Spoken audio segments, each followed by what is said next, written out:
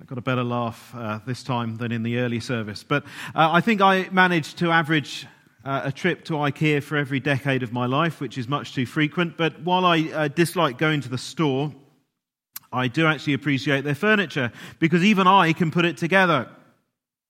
Even I can follow their pretty simple instructions, armed with nothing more than an Allen key. And we do quite like simplicity. At least I do. Well, Jesus specializes in simplicity, and in our passage today, he's dealing with a very important matter, critical matter. But he explains that the answer is, in fact, very simple. The issue in focus is of eternal significance. The issue is, how can a person enter the kingdom of God? Could there be anything more significant, more important than that? How can a person enter the kingdom of God? And Jesus in this passage reveals that the answer is in fact remarkably simple, extremely simple.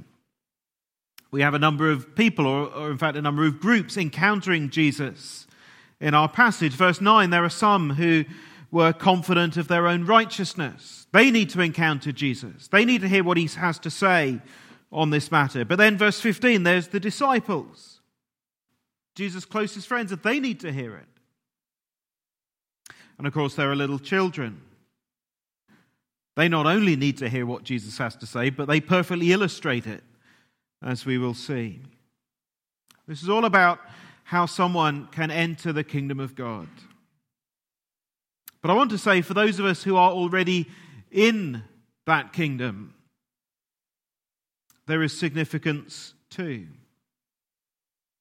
Because life within the kingdom of God works on the same basis as entry to it. We'll see that these principles that we're going to think about this morning are not only relevant to those who need to come into the kingdom, they're relevant for us who are in it already. Because this is how kingdom life works. We need to never forget these things. And the key message is this: the kingdom of God is not something to be earned, but received.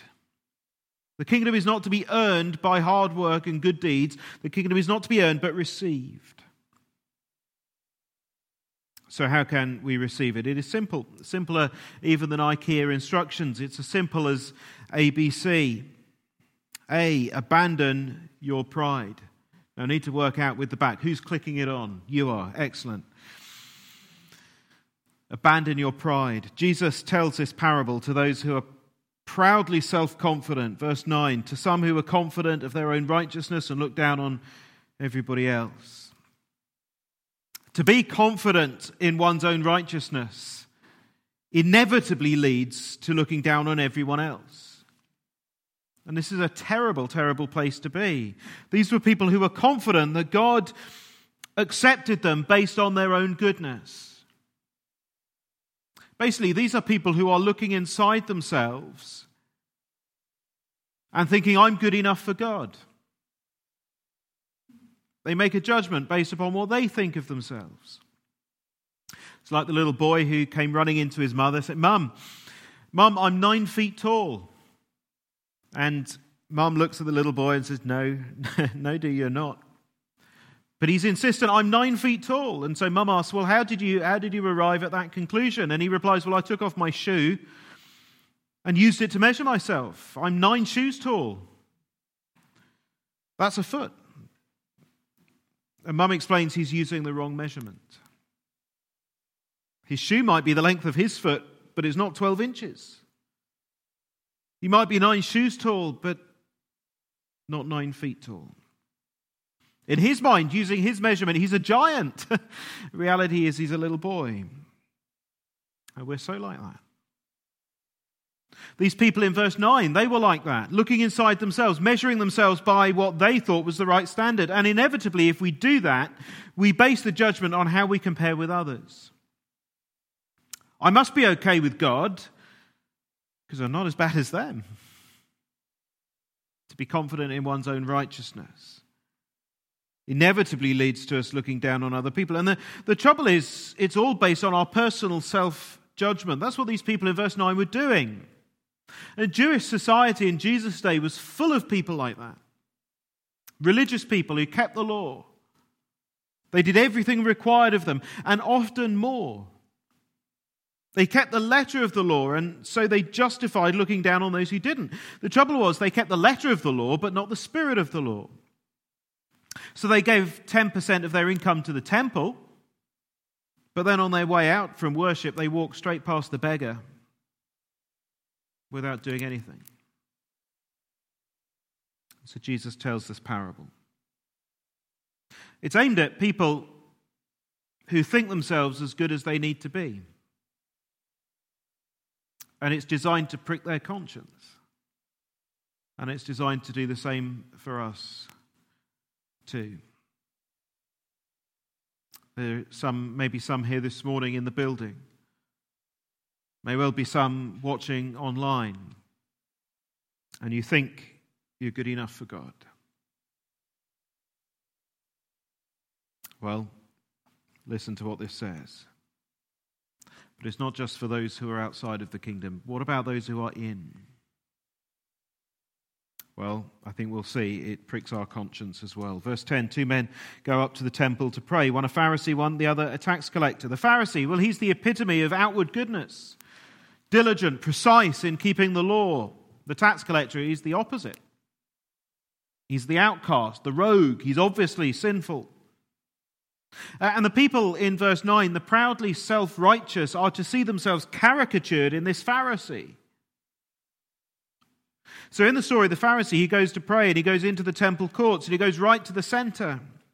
And he stands by himself and in a loud voice speaks his prayer, verses 11 and 12. God, I thank you. Thank you that I'm not like the other people, the robbers, the evildoers, the adulterers. Thank you that I'm not even like this tax collector. I fast twice a week. I give a tenth of all I've got. It can't really be called a prayer at all, can it? It's very self-congratulatory, proud and arrogant. Now, don't get me wrong. There is nothing wrong at all in thanking God for keeping us from sin. Nothing wrong with that. Nothing wrong, for example, as a married man, to give thanks to God for keeping me faithful to my wife, because that is a gift of His grace to us. But this Pharisee is not doing that. He's not thanking God for His heavenly kindness. He's comparing himself to others and rejoicing that he's better than all of them. He bases his claim to right standing with God first on what he's not, and second on what he does. I thank you I'm not like other people, he says. He's measuring himself against others. And in his eyes, of course, his life measures up to much better than theirs. And in all honesty, it probably is. But we do the same. We measure ourselves, our goodness, our rightness, and we come to all sorts of conclusions. We use the wrong standard. We're like the little boy measuring his own height. We use our standards, and very often we measure ourselves against other people. I'm not a robber. I've never robbed a bank. You'll be pleased to know that, by the way. You never asked me that at the interview stage. But I've never robbed a bank. But there have been times that I've robbed my family by spending way too many hours working and not enough time with them. I've not robbed a bank, but I sure am a thief. Well, how do I compare to these evildoers? I've never murdered somebody. They never asked me that either, but I've never murdered somebody. And yet have I had bitter thoughts against people? Have I despised someone? Like this Pharisee, I've never had an adulterous affair. But have I always honoured my wife and loved her as I ought to? Have I never glanced admiringly at an attractive woman? You see, measuring myself against others, against robbers and evildoers and adulterers, measuring myself against them, I might stack up okay, but measuring myself against God's standard, well, how do I measure up then? How do you measure up? See, we all face the same trouble that this Pharisee did. He stands for those in verse 9 who consider themselves righteous by comparing themselves with everybody else. But those are wrong standards. Our lives, our hearts are measured by God's standard. But the Pharisee, well, he not only measures himself by what he's not, he measures himself by what he does. Verse 12, I fast twice a week and I give a tenth of all I get. Now, those are great things to do. Those are really important things to do. And he does what the law requires of him. And those are good things to do, by the way, not only by what the Old Testament law commands, they're still good things to do. But the Pharisee does what the law commands, and he makes a show of it probably as well. Outwardly, he looks very good. He bases his claim to right standing with God on these good things he does. But there's danger in that. How good enough is good? How good is good enough for God? You see, this Pharisee bases his confidence on how he compares with others. Well, how about the person who fasts 3 times a week? Or how about the person who gives 15%? How good is the Pharisee then? Is he good enough? These are questions that every other religion in the world has to battle with and simply cannot answer. Those are questions that the reformers asked of Catholicism, for example, and it could not answer. How good is good enough? If we're honest, our default position is to be just like the Pharisee, like those who were confident in their own righteousness, those who would come to God with hands full of all sorts of achievements and brownie points in the hope that they stack up to being good enough for God. Enough for God to say, yeah, that person's righteous. That kind of religion is barbaric. It's soul-destroying. It's the absolute opposite to the message of the Bible. You see, the whole point of this parable is that self-confidence cannot get you into the kingdom of God. Building up achievements has never been able to get you in. Living a good life cannot get you into the kingdom of God. We need to abandon our pride, lay down all those accomplishments, and come to Jesus empty-handed. As the hymn says, nothing in my hand I bring, simply to thy cross I cling. Will you enter the kingdom of God? If so, abandon your pride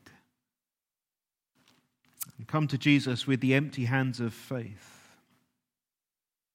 But can I ask a question to those of us who are already in the kingdom of God? Because I think there is a bit of a sting in the tail here as we look at what Jesus says about the Pharisee.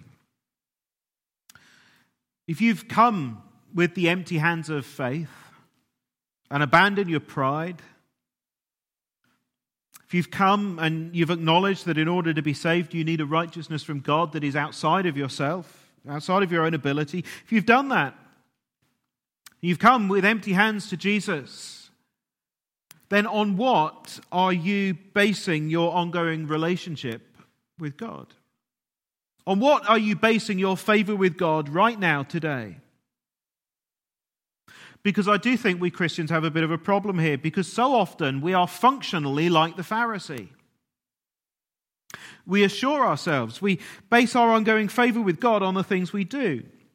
Maybe our commitment to the church, or our service, our giving. Maybe the number of people we tell about Jesus. Now, none of those are bad things. In fact, they're all really good things. But if you're a Christian and today you think you've got God's blessing and approval on your life because you read the Bible this morning, or because your standing order has gone into the church's bank account this month, or because you're here in church this morning, if you think any of those things, you're a functional Pharisee. Wow. I know way too many pastors who go around with an air of superiority because their ministry, I think their ministry is more valuable than anybody else's. Their sacrifice somehow merits more blessing than everybody else. I know way too many Christians who look around the church and complain, well, they're not as committed as me. It's a functional Pharisee. God, look at me. Aren't I great? I'm so much better than them. I'm more committed than they are. By all means, serve God diligently and sacrificially, but please do not fall into the trap of being a functional Pharisee. thinking that those things somehow earn extra blessing or even extra righteousness. Stop comparing yourself to others. May we measure ourselves against the right standard, who is Jesus. And when we do that, our only response is to abandon our pride and rejoice in his welcoming, correcting, never-ending love. A, abandon your pride. How are we to receive the kingdom of God? Abandon your pride. B, bank on mercy. You see, the other man in the parable, the tax collector, he's the exact opposite of the Pharisee. Now, the tax man is not exactly popular today, but in first century Palestine, tax collectors were just about the lowest of the low. Rome imposed taxes on their conquered people, but they got Jewish people to do the dirty work. And their pay, these Jewish tax collectors, their pay was whatever extra they could extort from the people they were collecting taxes from. So tax collectors were deeply unpopular. They were considered traitors, despicable.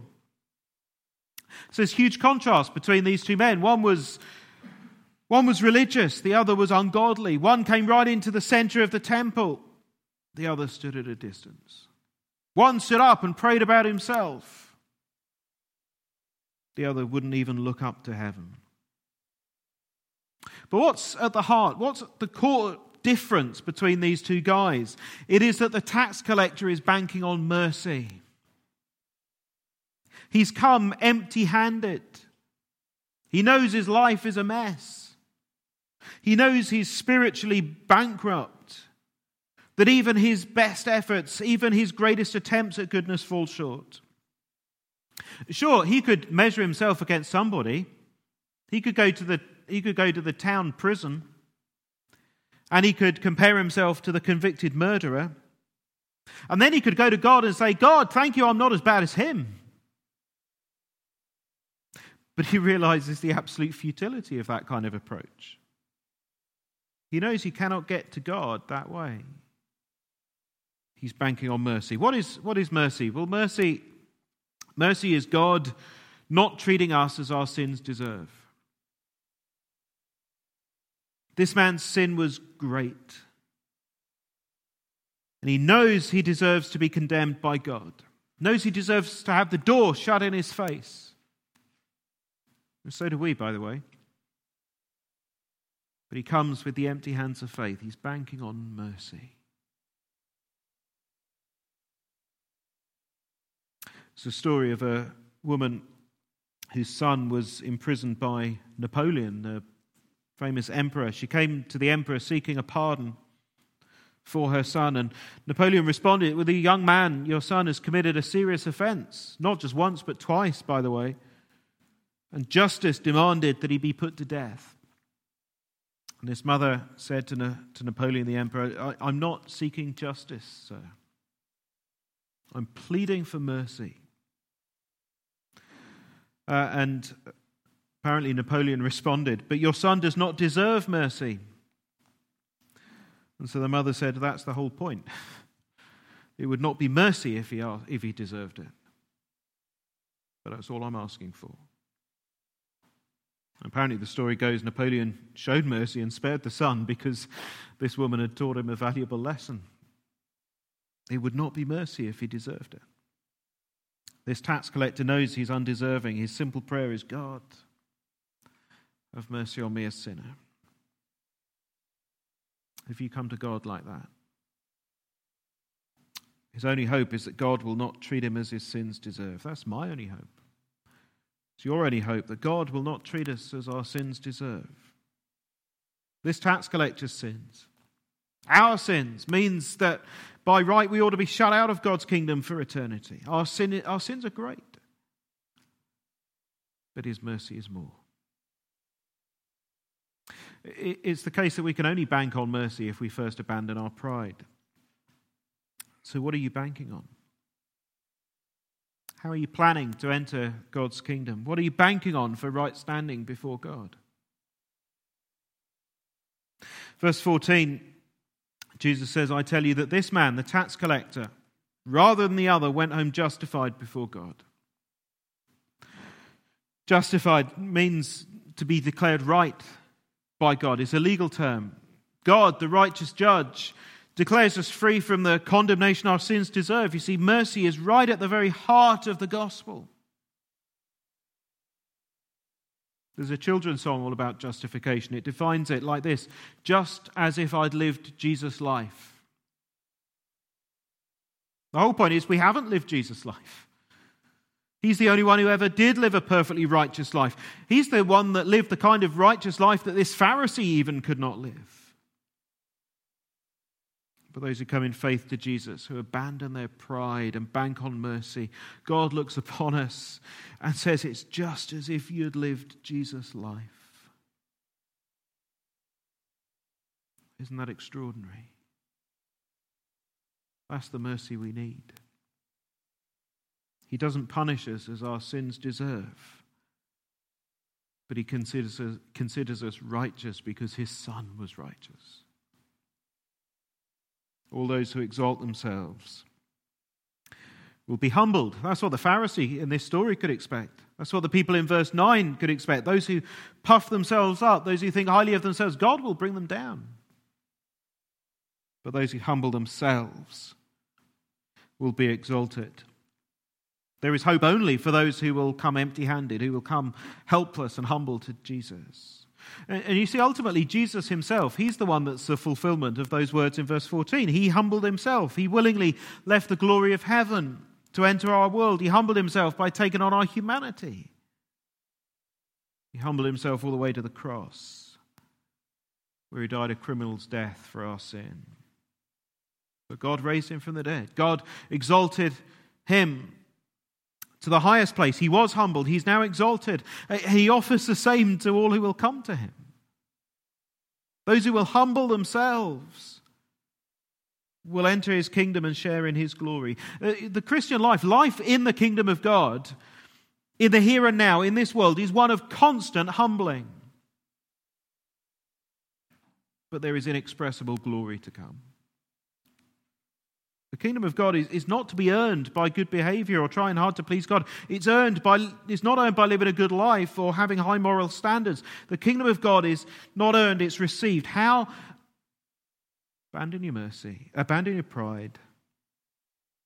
Bank on mercy. And see, come like a child. There's a reason that Luke goes straight from this parable to tell us about a time when parents brought their little children to Jesus. It's because it perfectly illustrates the point of the parable. Now, in first century society, children were at the bottom of the pile. They were unimportant. They had no status, no rights, and yet children formed such an integral part of Jesus' ministry. He's already raised the daughter of the daughter of Jairus. Now children are brought to him.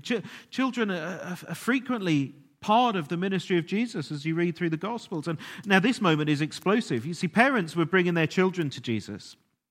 They wanted him to place his hand on them and bless them. They knew there was blessing from the hand of Jesus for their children. And yet the disciples, they didn't get it. They're still trapped in this cultural mindset. And so to them, this is just an irritation. It's an interruption. It's stopping Jesus from doing the important work. Might be stopping him getting rest. So it's best get these troublesome parents and babies away. So they rebuke them. But verse 16, Jesus called the children to him and said, "Let the little children come to me and do not hinder them. The kingdom of God belongs to such as these." What a moment. A moment full of tenderness as we see the heart of our Saviour for the unimportant. He's shown compassion on the hungry and hurting. He's shown his power over the dead. Now he shows there's a place in his heart, even for children. Let them come. Don't hinder them. Just a little aside here, by the way, that we need to get straight in our understanding. It is possible for children, little children, to become Christians. I know because I'm one of them. I asked Jesus into my heart when I was 4. Did I have a good grasp of theology? Could I articulate the church's basis of faith? Could I tell you what justification by faith meant? Of course I couldn't. but I was a Christian. Too often we place way too many barriers in front of believing children, all sorts of tests that we create by which they have to prove themselves to be genuine believers. Friends, let's not hinder children coming to Jesus. Don't be skeptical when a child tells you they've placed their trust in him. Let's not assume that all the children in our church family are unbelievers. Some of them are, but many of them have already placed their trust in Jesus. They've already come to him in faith. So let's not hinder them. Let's learn to love and nurture them. But why does Luke put this episode here? It's because there's no better illustration of humility than young children, these little children, babies. The explosive truth is that these children have a better chance of entering the kingdom of God than the Pharisee. He's a religious leader. Yet these children have got a better chance of receiving the kingdom of God than he has. Verse 17, truly I tell you, anyone who will not receive the kingdom of God like a little child will never enter it. Now, it doesn't mean we have to be children. It means we have to be like children. See, God receives the humble, and the humble receive the kingdom of God. The kingdom of God is not earned, it's received. That's why Jesus illustrates the point with these little children. They don't earn anything. So what does it mean to receive the kingdom of God like a little child? And incidentally, it is we don't not only have to receive the kingdom of God like a little child, this is what kingdom life looks like. This is what life for all of us who are believers looks like as we live in the kingdom of God. We're to be like children. What are characteristics of childlike faith? As we close, let me just draw out 5. I think there may be many more, but there are 5 that strike me as really important. Characteristics of a childlike faith. First, childlike faith is simple. You tell a child the truth, and they just believe it. Total trust. Uncomplicated, unqualified, unmitigated trust. That's how a little child operates, isn't it? If I stand Amelia, my youngest, she's 3, if I stand her on the kitchen worktop and tell her to jump into my arms, she'll do it. I know she'll do it because we've tried it. She trusts me. Unqualified. In fact, she'll jump into my arms even if I haven't told her. She'll just take me by surprise and jump, trusting that I'll catch her. Now, by the time you get to Caitlin's age, she's my eldest, 10, if I stood her on the kitchen worktop and told her to jump, she'd do a scientific calculation to try and work out whether I was strong enough to catch her. That's the point. Come as a little child. One whose trust is just so uncomplicated. So pure, so simple. Childlike faith is simple. Second, a childlike faith is helpless. Now, an infant can do nothing for themselves. If you're a parent and you can remember back to when your babies were newborn and they woke you up screaming in the middle of the night, how many of you went into their bedroom and told them to go downstairs and get a bottle out the fridge and feed themselves? You don't do it. They're helpless. They can't do anything. They're dependent. Come to Jesus as a little child, helpless, dependent on him for everything. Third, a childlike faith is willing to receive. Children know how to receive a gift, don't they? They just do it. They just take it. They receive it. You give a child a present. They don't spend a few months trying to figure out whether they want it or deserve it. You give them a gift wrap box on Christmas morning, the wrapping paper does not stay on for long. A little child knows how to receive a gift. And the same is true in the simple things of everyday life. My children sit down each evening to dinner, and they just take the food, unless it's got onions in it or something like that. But generally, they just take it and eat it. They don't sit there wondering if they deserve it. So too with the kingdom of God. It's a gift to be received. We don't deserve it. But it's God's gift to us in Jesus. A childlike faith just receives it.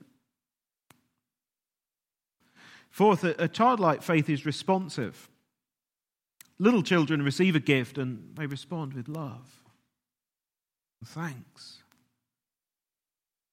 And by the time a child gets to 7 or 8, you try and get them to write a thank you card. It's like getting blood out of a stone. But when a little child, you give them a gift and they just flood you with hugs and kisses. The love flows in response. 1 John 4 verse 19 says this, "We love because He, God, first loved us." So come with a childlike faith that receives God's love for you and responds with love and thankfulness. Finally, a childlike faith is a growing faith. Experiencing the birth of a baby is just about the most miraculous thing you can ever see. If I could travel into space and see the stars, or stand on the moon and look at the earth from that distance, if I could do any of those things, I still don't think I would have seen anything so spectacular as the birth of a baby. Now, the reason that the birth of a newborn baby is so spectacular is precisely because that newborn is created in the image of God. And that means that he or she has a soul which can, by grace, be conformed to the likeness of Jesus. And as a baby grows and develops and flourishes, so too a childlike faith grows and develops and flourishes. A childlike faith is not a childish faith. There's many people that make that mistake. I'm sure you know many people with a childish faith. That's not what the Bible calls for. People that are content to kind of just stop at the starting line. That's not the goal of the Christian life. God does not give us the kingdom and expect us to enter it and huddle at the gate. That's not the point. We are to grow. We grow in knowledge and we grow in grace as we walk with Jesus day after day and year after year. We grow, we flourish as we live life in His kingdom, if we live with a childlike faith. We move on from a childish faith, of course we do. God wants us to do that, but we should never grow up from a childlike faith. If we do, we end up like the Pharisee.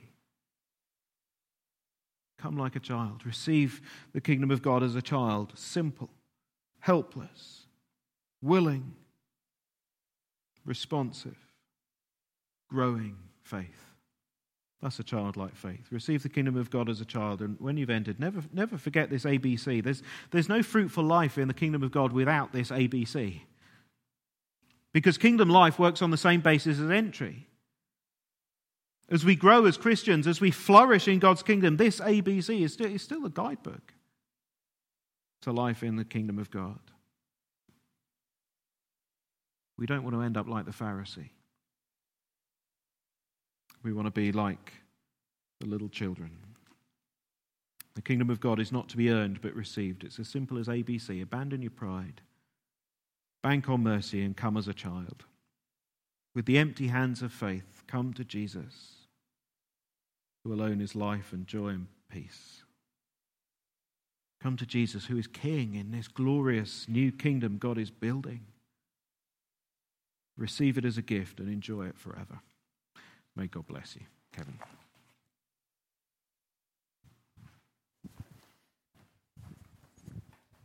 I trust you've been challenged by what you've just heard. Lord, have mercy on me, a sinner, was the tax collector's cry, wasn't it? Have you cried out for that mercy also? Come like a child and receive Jesus. Let us stand and we'll have our final song, Come and Stand Before Your Maker.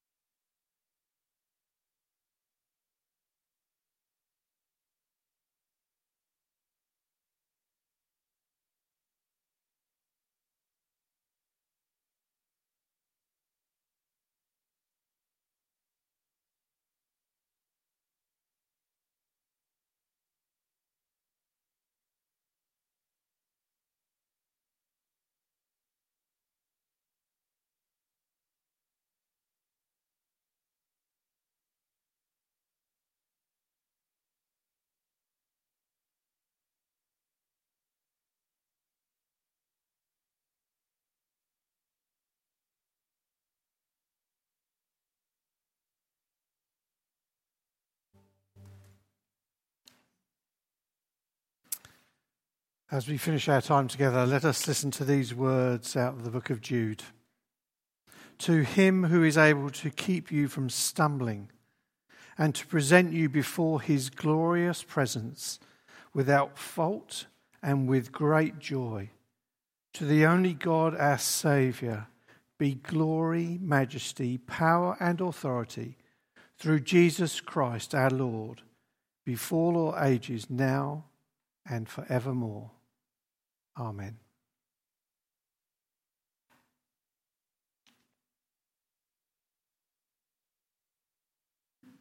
Thanks, Kevin.